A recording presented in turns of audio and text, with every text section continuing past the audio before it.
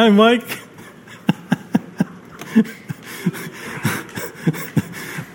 Hang on a second. Oh, boy. Gotta love you. Gotta love you. All right, we are gathered here this evening to study God's Word. And, at the prayer meeting moments ago, I just realized that it is such a joy and an honor to be up here to teach God's Word to all of you. Never envisioned it the first time I walked through these doors that I'd ever be up here, but here I am. God had other plans, and thankfully He did. It's been a great journey growing in the Word and in the ministries, and I just want to thank you all because you're the reason I'm here. It's just a joy to be with you all. Let's prepare our hearts. If we have to confess our sin, let's do that as we prepare to study. 1 John 1:9 says, if we've confessed our sins, He, the Lord, is faithful and righteous to forgive us our sins and to cleanse us from all unrighteousness. I'll give you all a few moments if that's necessary, and then I will open in prayer. Let's pray.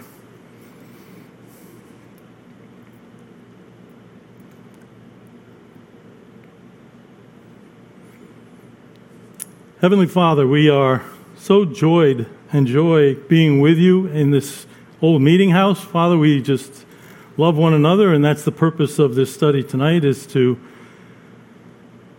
help us to learn how to love one another and to be a better, more unified family in Christ so that we can glorify you and make disciples.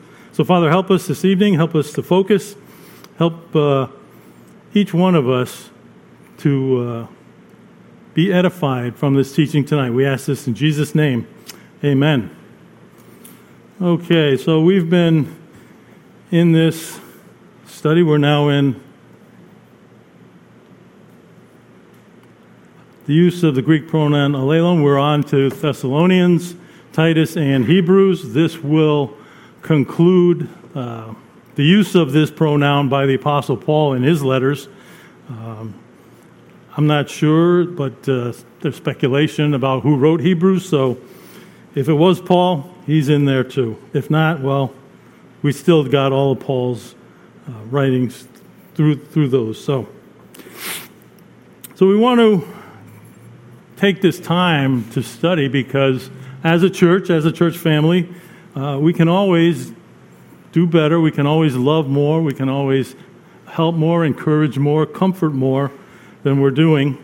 And so under the inspiration of the Holy Spirit, the Bible has been recorded and preserved so that we can look at these things. Sometimes they're commands, sometimes they're just exhortations on how to do this, how to love one another in various ways. So let's look at that. Actually, this is episode 6. I got to correct that. All right, but our summary verse, as I've mentioned, and I'm going to do this every time we're in this series, is John 15:12. This is my commandment, Jesus is speaking in the Upper Room Discourse, that you love one another just as I have loved you. And as we saw already, this is a present active subjunctive where it says you love because you may do it. You may choose not to do it. You should do it. That's the case there in the Greek. Second person plural, but the I have loved you is first person singular. That's an aorist active indicative. So Jesus has loved his disciples. He's loved each one of us because he went to the cross on our behalf.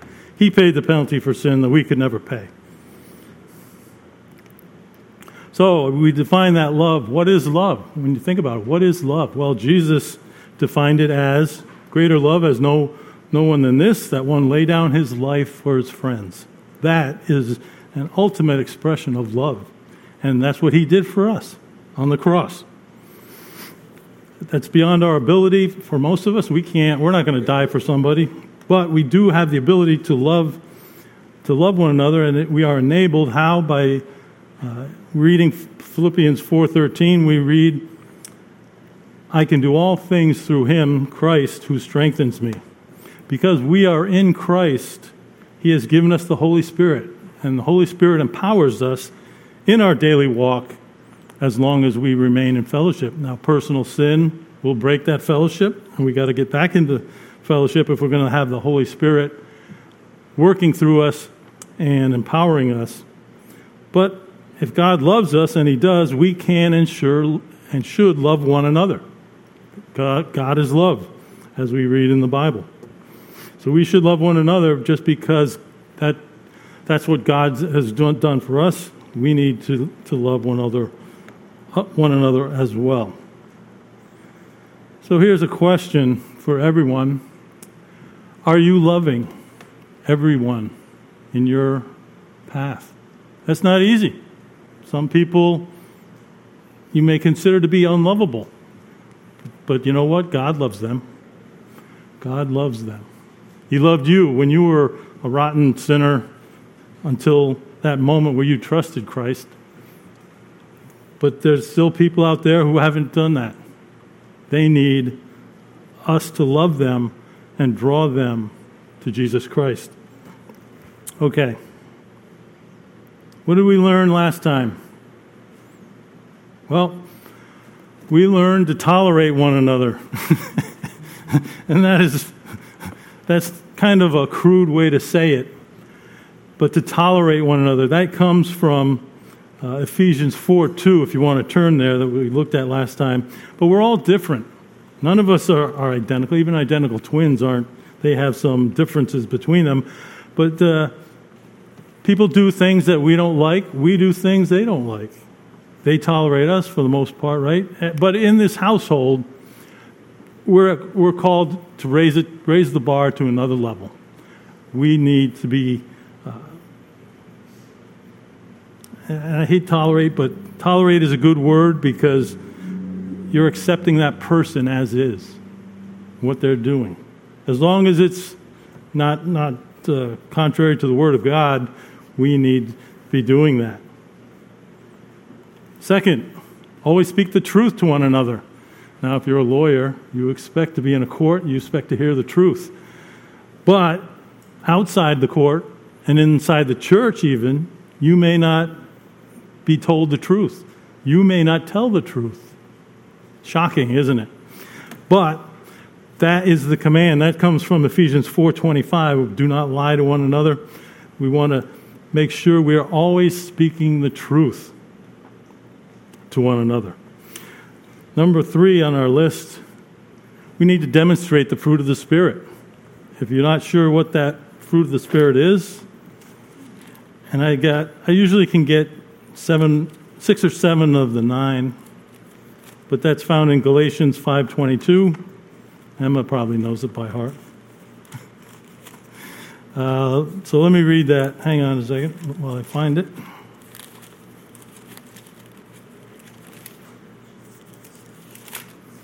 I'm not winning the sword drill tonight. But the fruit of the Spirit is love, joy, peace, patience, kindness, goodness, faithfulness, gentleness, self-control. Those are the fruit. That is the fruit of the Spirit. Not fruit, plural, but that is the fruit of the Spirit. All those things in combination. And this is what we need to be demonstrating. Not just sometimes, not when we feel like it, but that's what we need to be demonstrating all the time. Fourth one is a little harder. Be subject to one another. Now, what does Paul mean here? Well, that's Ephesians 5:21. Let me just read that real quick in case you weren't here last time. For a little context, that we need to be speaking to one another in psalms and hymns and spiritual songs, singing and making melody with your heart to the Lord, always giving thanks for all things in the name of our Lord Jesus Christ to God, even the Father, and be subject to one another in the fear of Christ. In the fear of Christ. Why should we be afraid of Christ? Well, we're not. We shouldn't be fearful, but we do have a judgment where we're going to all appear before the judgment seat of Christ. We are going to be judged for the things we've done in the body, whether good or bad. So there's a sense that we need to be thinking more for eternity in how we are dealing with each other. And by being subject to one another, serving one another. That's what Jesus said he did. He came not to be served, but to serve. He is our pattern. So be subject to one another. Then we found in Philippians 2:3, consider one another more important. This is the passage, if you remember, the kenosis, where Christ takes on flesh and is born in the world in a body that God prepared for him. So by considering he left his position in heaven to be born as a man, what a low place he did come down to, but he came down to our level to save us. So we should be doing that. We should be considering each other more important. Even though there's equality in the body of Christ, we need to be having our attitude to be considering one another more important than ourselves. Sixth, again, this is do not lie to one another. It's repeated here in Colossians 3:9 that we always tell the truth. You don't want to lie to one another. That is so hurtful when you are discovered to have lied to somebody. Sometimes it can really hurt the other person when you lie to them. Lies are of Satan, not of God. And finally, we learned last time to bear with and be forgiving of one another. And that was Colossians 3:13. Read that real quick.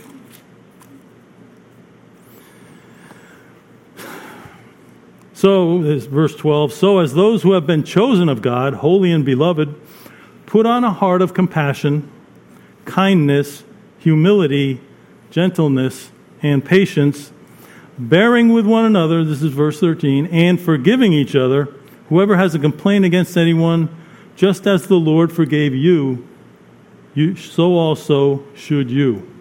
So we need to be forgiving. Why? Because God forgave us. We were committing sins against God, a holy and righteous God that created us, that loves us, and yet we were sinners. He forgave us. We need to be forgiving of one another because Christ went to that cross and we have received the benefits of his work on that cross by believing and trusting in what he's done. Okay, so we're going to take a little sidetrack here for a few moments and talk about the wise and the foolish. This is the Jesus' parable about the concluding words from the Sermon on the Mount in Matthew chapter 7. And if you know the story, well, there's two men talked about. We'll get to it. We're not a finished product here at Preston City Bible Church. We need to continue to grow, to continue maturing and unifying in our spiritual walk with the Lord.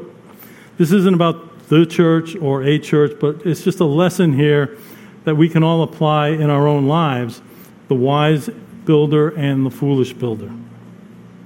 And I said that's Matthew 7, 24 through 27. And here we read, therefore all who hear these words, and this is at the end of the Sermon on the Mount, all who hear these words of mine and does them, that's the key, does them, will be compared to a wise man who built his house upon the rock. That's the Greek poieo, a present active indicative, third person singular, means to do. Axon, sounds partial at best, it's incomplete at worst. You do Jesus' commands or you don't. It's cut or dry. You're either in obedience or disobedience. All right. So here's a house built on a rock. I'm not sure that's the type of structure that Jesus envisioned when he told the disciples, but you can see that that's a house that's built on the rock. And that is from WordPress.com. I don't know if I need to give them a shout out or not, but that's that. Verse 25, Matthew 7:25. And it fell the rain, and they came, the floods, and they blew the winds and slammed against that house, and it did not fall, for it had been founded upon the rock. Now, how had been founded, that's the Greek themeliao, a pluperfect. And Mike can correct me if I'm wrong, but pluperfect is the tense of a verb that denotes an action that was completed in the past, but the results in the past, they may or not still exist in the present. Did I sum that up, Mike? Is that basically it? It's not very common in the New Testament. But in this case, we know that the house did stand afterwards into the present because it has been founded upon the rock. So that's, if you are obeying Jesus' words, you're following his commands, you're building your life on that rock, that solid foundation for your life. You will not fall apart during the hard times or when things come up against you. Matthew 7:26. And all who hear these words of mine and does not do them, here's the contrast, does not do them, will be compared to a foolish man who built his house upon the sand. How's that look? So you don't want to be that guy who building on the sand. And think about it in terms of your life. Who are you listening to? Who are you following? Where are you getting advice? These are the things you should be getting from the Word of God, because that is firm. Whatever men teach, whatever comes out of the latest newspaper article, internet article, has a lot of, I would treat with skepticism. This house, I don't know if it ever got fixed. I got that off of teacherhead.com. So two different houses, because they were built on two different foundations. And so think about that in your life. What are you building your life upon? Where are you getting your information, your wisdom? Hopefully it is from the Word of God. And just to finish this, and it fell the rain, and they came, the floods, and they blew the winds, and slammed against that house, and it fell, and was its fall great. So this is what happens to us when we trust in ourselves or others and reject the Word of God. And that's a great visual example, right? I hope you enjoyed that as much as I did. That was fun. All right, so let's get into Allelon in Thessalonians. If you want to turn to 1 Thessalonians chapter 3. Verse 12, we read, and may the Lord cause you to increase and to abound in love to one another and to all, just as also we do to you. Okay, so that word pleonasai comes from the Greek verb pleonazo. This is an aorist, and both of these verbs here are aorist active optatives.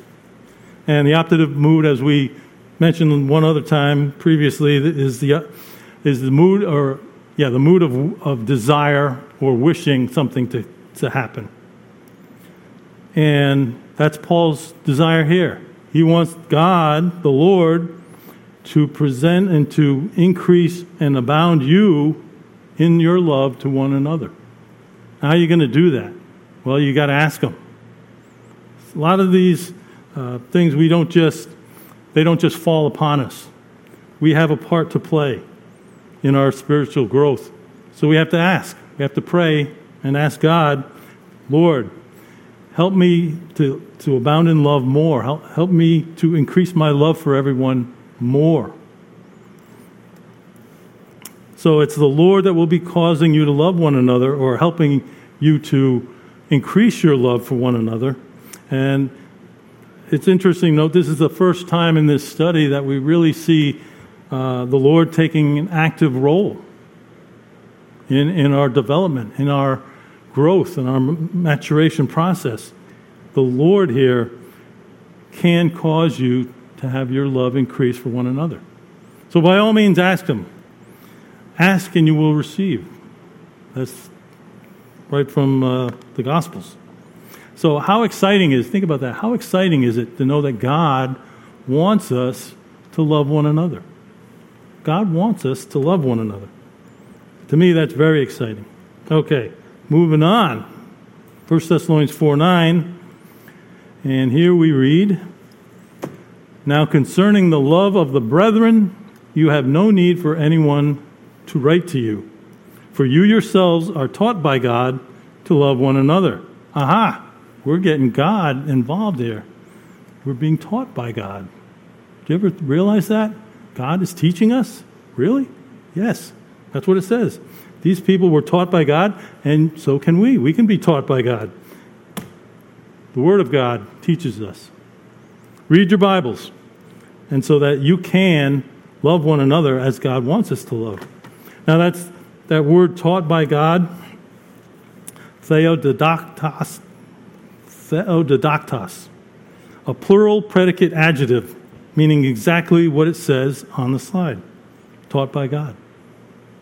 You have God at the front and the verb for teaching on the back. Now, that's the only time this word appears in the New Testament, but the word didaktos by itself or alone does appear 3 other times. John 6:45 and 1 Corinthians 2:13, where it's twice in that one verse. But here, God has been the one teaching us. He has been teaching us. If we're trying to learn, He will teach us. What a great thing to know. How many of you knew that? God is teaching us. Not me. It's not Pastor Dave. I mean, we have a role to play, but the teaching is from God. Understand that.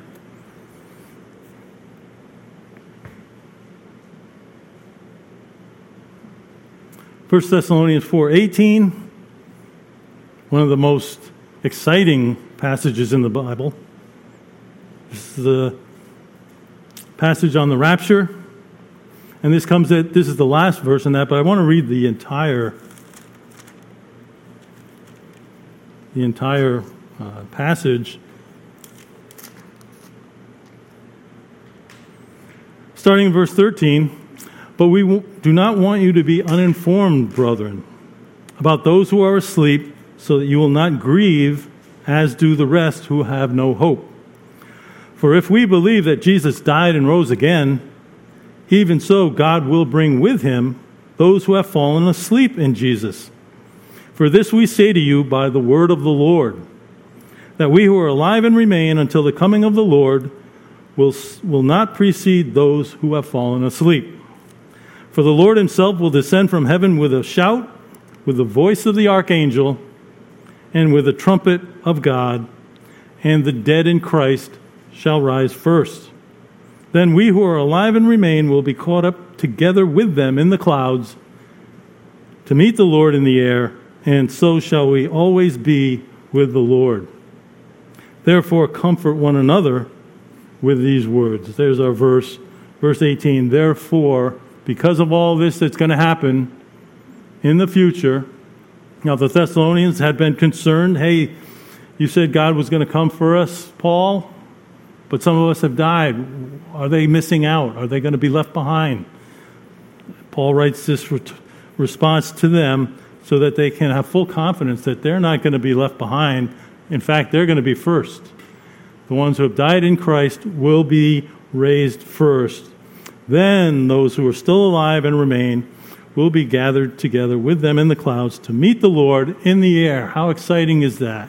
Just consider that. If you're on the earth at that time and you hear a trumpet and you are instantaneously taken up into the clouds to meet the Lord Jesus in the air, it's just beyond our comprehension. And that's just the beginning, because we'll always be with the Lord forevermore. That's what it tells us. Always be with the Lord. So they had no reason to be grievous or to be grieving about their friends, their relatives who had passed on ahead of them. No, they were to comfort one another, and that's a command. It's parakaleo, a present active imperative, second person plural, and it means to encourage, exhort, urge, appeal to, or call to one side for encouragement or comfort. That's what you're supposed to do with those who are grieving that they've been separated from their loved ones in Christ. So that's just as applicable as it was for them then, for us today. When someone passes on, and yeah, we miss them. We want them to be here with us. But because of sin, death passed on all men, for all have sinned. But we can still comfort one another with these words. And we can use it also in evangelism as well. But that's it. The Greek is very clear. It's a present active imperative.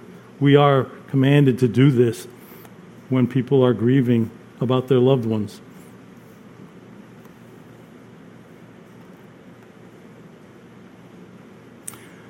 First Thessalonians 5:11. Here we read, "For this reason," and I'll read some of the context for that, "encourage one another and build up that one, just as also you are doing." Let's look at verse 9 of chapter 5. It says, "For God has not destined us for wrath, but for obtaining salvation through our Lord Jesus Christ, who died for us, so that whether we are awake or asleep, we will live together with him. And because of that, for that reason, encourage one another and build up that one, just as also you are doing." So Paul commends them for the work that they're doing, encouraging one another, but he encourages them to do more, to keep doing that. It's the same word as in the previous verse. Comfort, I translated a comfort there because of the context. They were grieving over their loved ones. But here, this is talking about, the context is more in focus that they are living and growing and maturing. So that's why I use the word encourage one another, not to comfort in this instance. But it's the same word in the Greek, parakalete. All right, so comfort's not required in this verse here, but encouragement is always appreciated by one another. So do it. Encourage one another as you have opportunity. Encourage one another just as they were doing. And that's what we need to be doing here at Preston City Bible Church. Encouraging one another in your spiritual development, in your Bible studies, in your reading of scriptures, in whatever it is in your life, you need to be comforted and exhorted and encouraged. Do that for one another. Do that for one another. Okay. 1 Thessalonians 5:15. "See that no one evil for evil another repays, but always the good seek for one another and for all." So this is seek, that's the Greek verb oko, present active imperative again, meaning to run, hasten, press on, chase after. That's what we're to do, seeking the good for one another.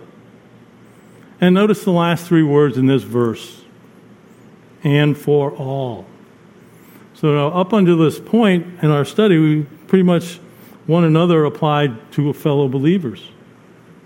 But here, Paul is extending that beyond the church at Thessalonica to include for all. For all. Raising the bar. We have a lot expected from us in these epistles. We are to love one another and seek the good for one another, but not just for them in the church, but for all. That's a heavy lift. And like I said, in our own strength, we're not going to probably be able to do that. In fact, I know we can't. I know I can't. But the Holy Spirit can empower us to do and to share God's love with one another. That's the lesson here. Seek good for one another and for all. You know, a lot of times unbelievers are turned off by how they're treated by Christians. Don't be that stumbling block to them or for them. Treat them nice. Seek their good to draw them to Christ. Because that's what they need, not just favorable things happening for their temporal lives, but to make that decision to accept Christ, make Christ attractive to them. All right.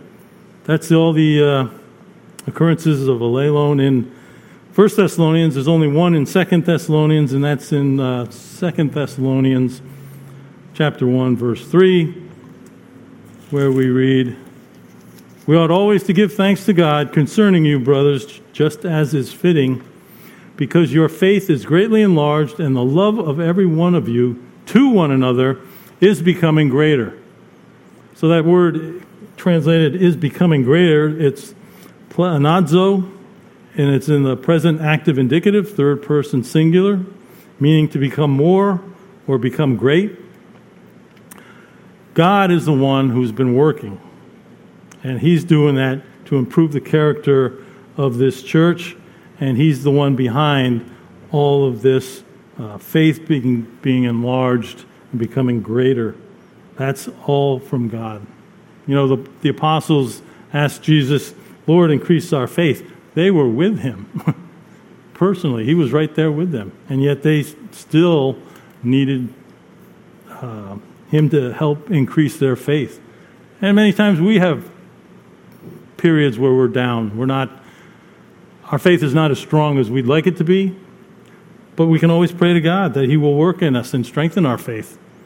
And many times he gives us tests and challenges, and that's to help us to understand that he's there, he's with us, and that we can use those examples of overcoming these tests and trials to increase our faith, so that the next one that comes up, we'll be even more prepared for it, because our faith will be strengthened, knowing that God is working in me and in you, so that we can continue to grow. All right. So God has been, he is, and is going to keep working to improve us and to finish the work that he started. Don't quench the Spirit. Don't grieve the Spirit. Let him do his work within you so that you can be pleasing in every way to God. God's trying to build us up. We have a destiny in the kingdom and beyond. Be ready for it. Train yourself. Look forward to it. God's not going to give you something that's over your head that you're not capable of doing. He knows you. He created you. He will give you what you need to be successful if you are trusting in him. Okay. On to Titus. Titus 3:3. "For we were once also foolish, disobedient, deceived, enslaved to various lusts and pleasures, spending our life in malice and envy, hateful, hating one another." A negative use of one another. We don't want to be hating one another. That's not what God's all about. That's not what we're about. We are about loving one another, not hating one another. But before we came to Christ, that was our pattern. We were hateful and hating one another. This is talking about getting beyond that. Hating, the Greek word is miseo, present active participle, nominative plural, means to hate, detest, disfavor, or disregard. All those things, you can lump them under hate. Only in Christ is there the possibility of real change. You can pretend, you can mask your sinful patterns for a while, but eventually that's not going to happen. It's you're going to reveal your true self.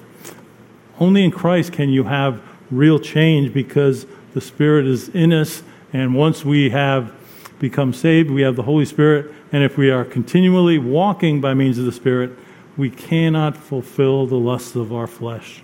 That's an absolute. We can't do that. So what's the answer to hating one another? keep walking by the Spirit. Let the Spirit have its way in you. Don't go on apart from God by breaking fellowship and then trusting your own strength to deal with one another, because we are, in our natural man, hateful and full of hate. If we continue reading on from verse 3, Titus 1:3,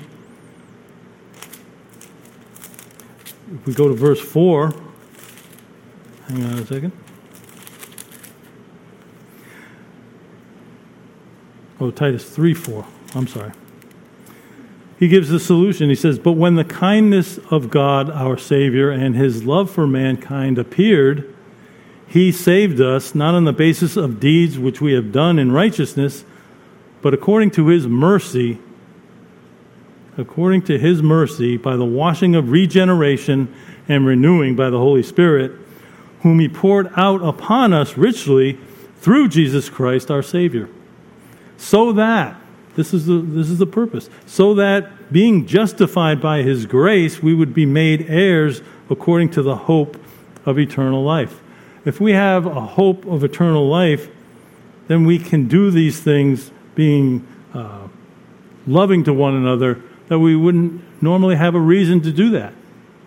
But because Christ has died for us and we've had the Holy Spirit poured out on us, and we've been justified before God and have eternal life in our future, we can do these things as we have the Spirit working through us.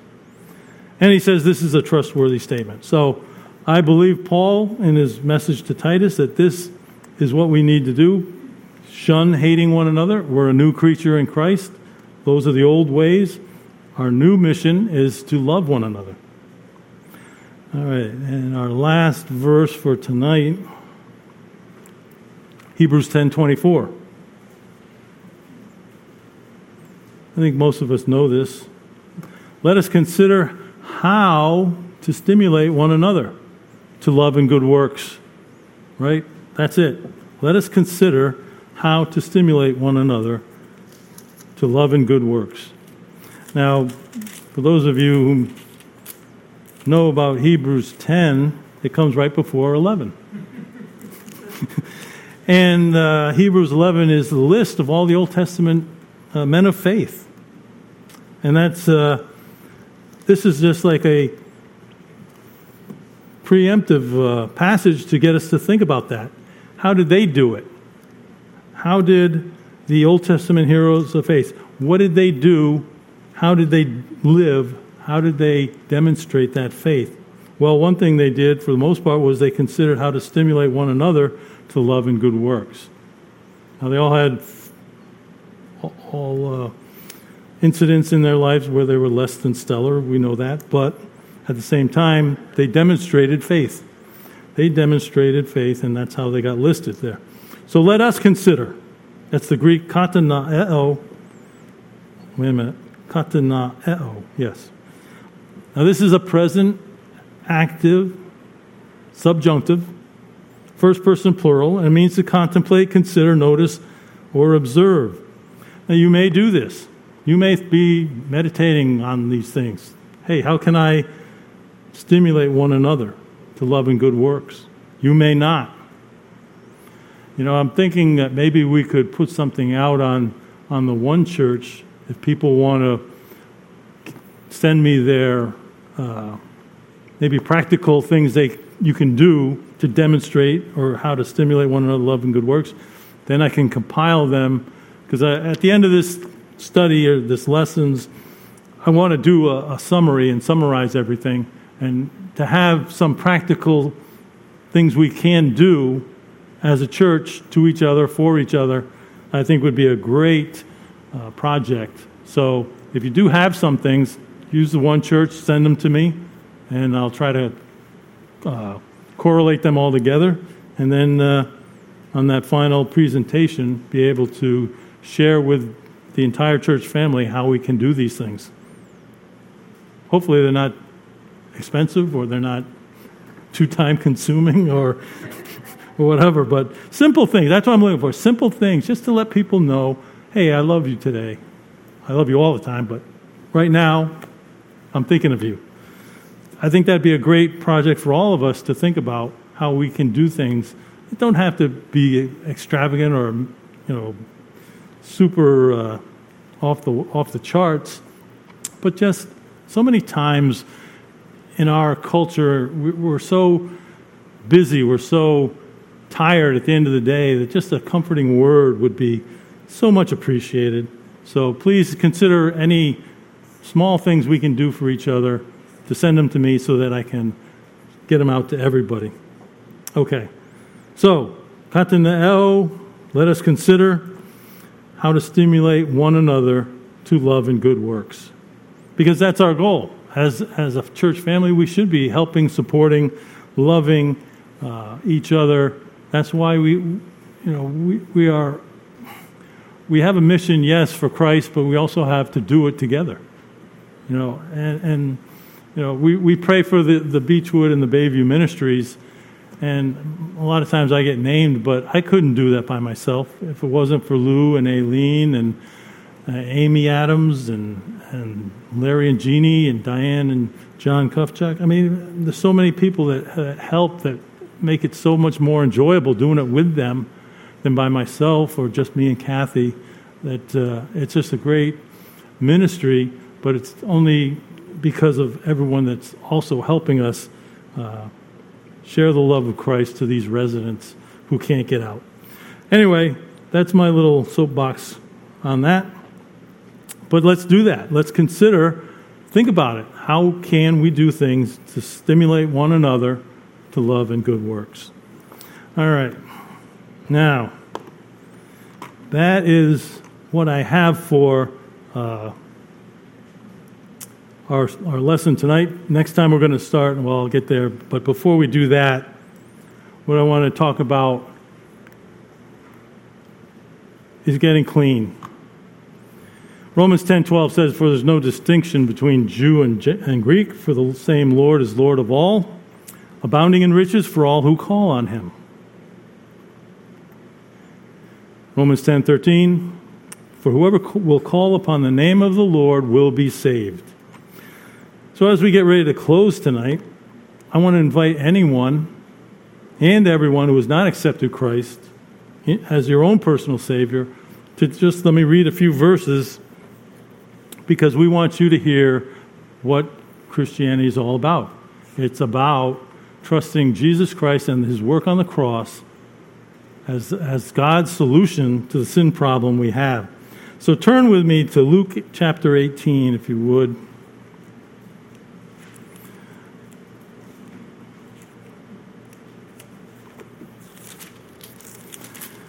Luke chapter 18, and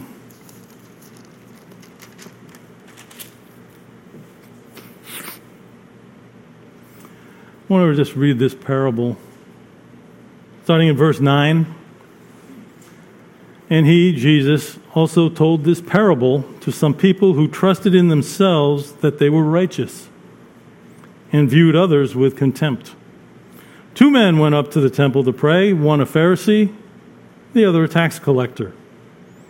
The Pharisee stood and was praying this to himself: 'God, I thank you that I am not like other people, swindlers, unjust, adulterers, or even like this tax collector. I fast twice a week and I pay tithes of all I get.'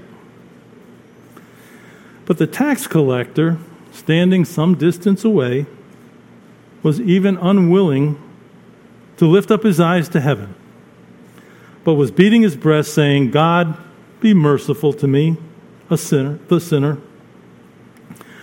Verse 14, Jesus says, 'I tell you, this man went to his house justified rather than the other. For everyone who exalts himself will be humbled, but he who humbles himself will be exalted.'"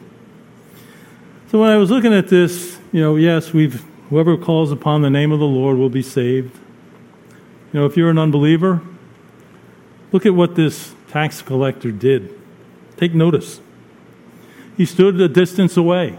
He didn't go in to the temple. He didn't consider himself worthy. He had an understanding that he was a sinner. And not only that, he was unwilling to even look up to heaven, to look at God in heaven, which is, we bow our heads as a sign of humility, but in that day it was customary to look upward to pray. But the tax collector wouldn't even do that. Instead, he was looking down and beat his breast, saying, God, be merciful. He was asking God to be gracious to him. Because what does he say? Be merciful to me, the sinner.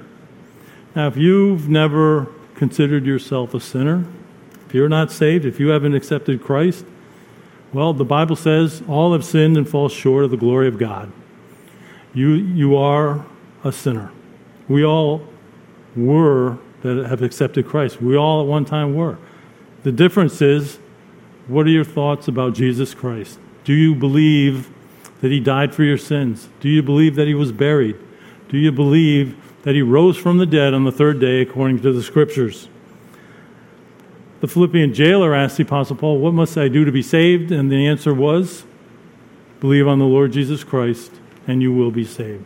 Because God is not willing that any should perish, but that all should come to repentance. So I like this story because he didn't say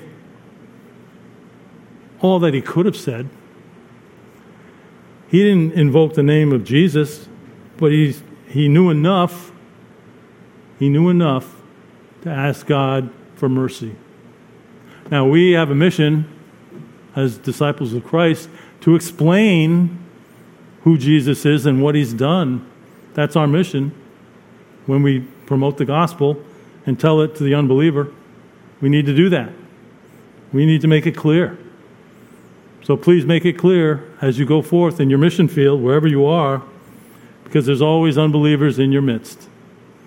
And if you haven't made that decision to accept Christ, or if you're unsure of your eternal destiny, uncertain of your salvation, we'd like to make that more clear to you so that you can have that confidence to go forth, not worrying about your eternal destiny, but be convinced that you are an heir of God, a child of God, and will have eternal life forever and forever.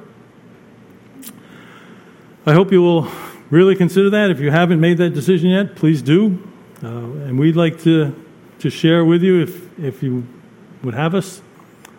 But let us know. Let us know. All right, next time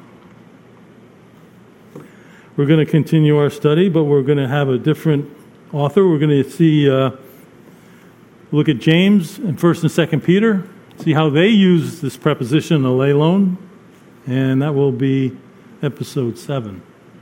All right, so that's it for tonight. If you have any questions, please come see me afterwards. If not, well, let's close in prayer. With our heads bowed and our eyes closed. Heavenly Father, we are so blessed to have the words of life at our fingertips. We are able to read your holy word, the scriptures that give us the bread of life. Father, we thank you and praise you for all that you've done for us, for our so great salvation, for our daily provisions that you pour out on us each and every day. Father, for those who haven't made that decision for Christ, we pray that you will give them clarity of thought to understand reality. And the reality is, all have sinned and fall short of the glory of God. We all need a Savior. Father, we just pray that the Holy Spirit will convict them of their need, that you will arrange the circumstances and the individuals to come into their lives who can share the Word of God more accurately and better for them so that they can understand and make that decision to trust Jesus Christ for their eternal salvation and have eternity to spend with you. Father, as we as believers here at Preston City Bible Church go forth, we pray that you will use us, that we will all be exercising our spiritual gifts for the building up of one another, but also for sharing the love of God, the love of Jesus Christ, and the Holy Spirit working in our lives to a world that is lost and degenerating and in so need of salvation. Father, we ask these things. Bless us with your blessing as we leave and depart. In Jesus' name, amen.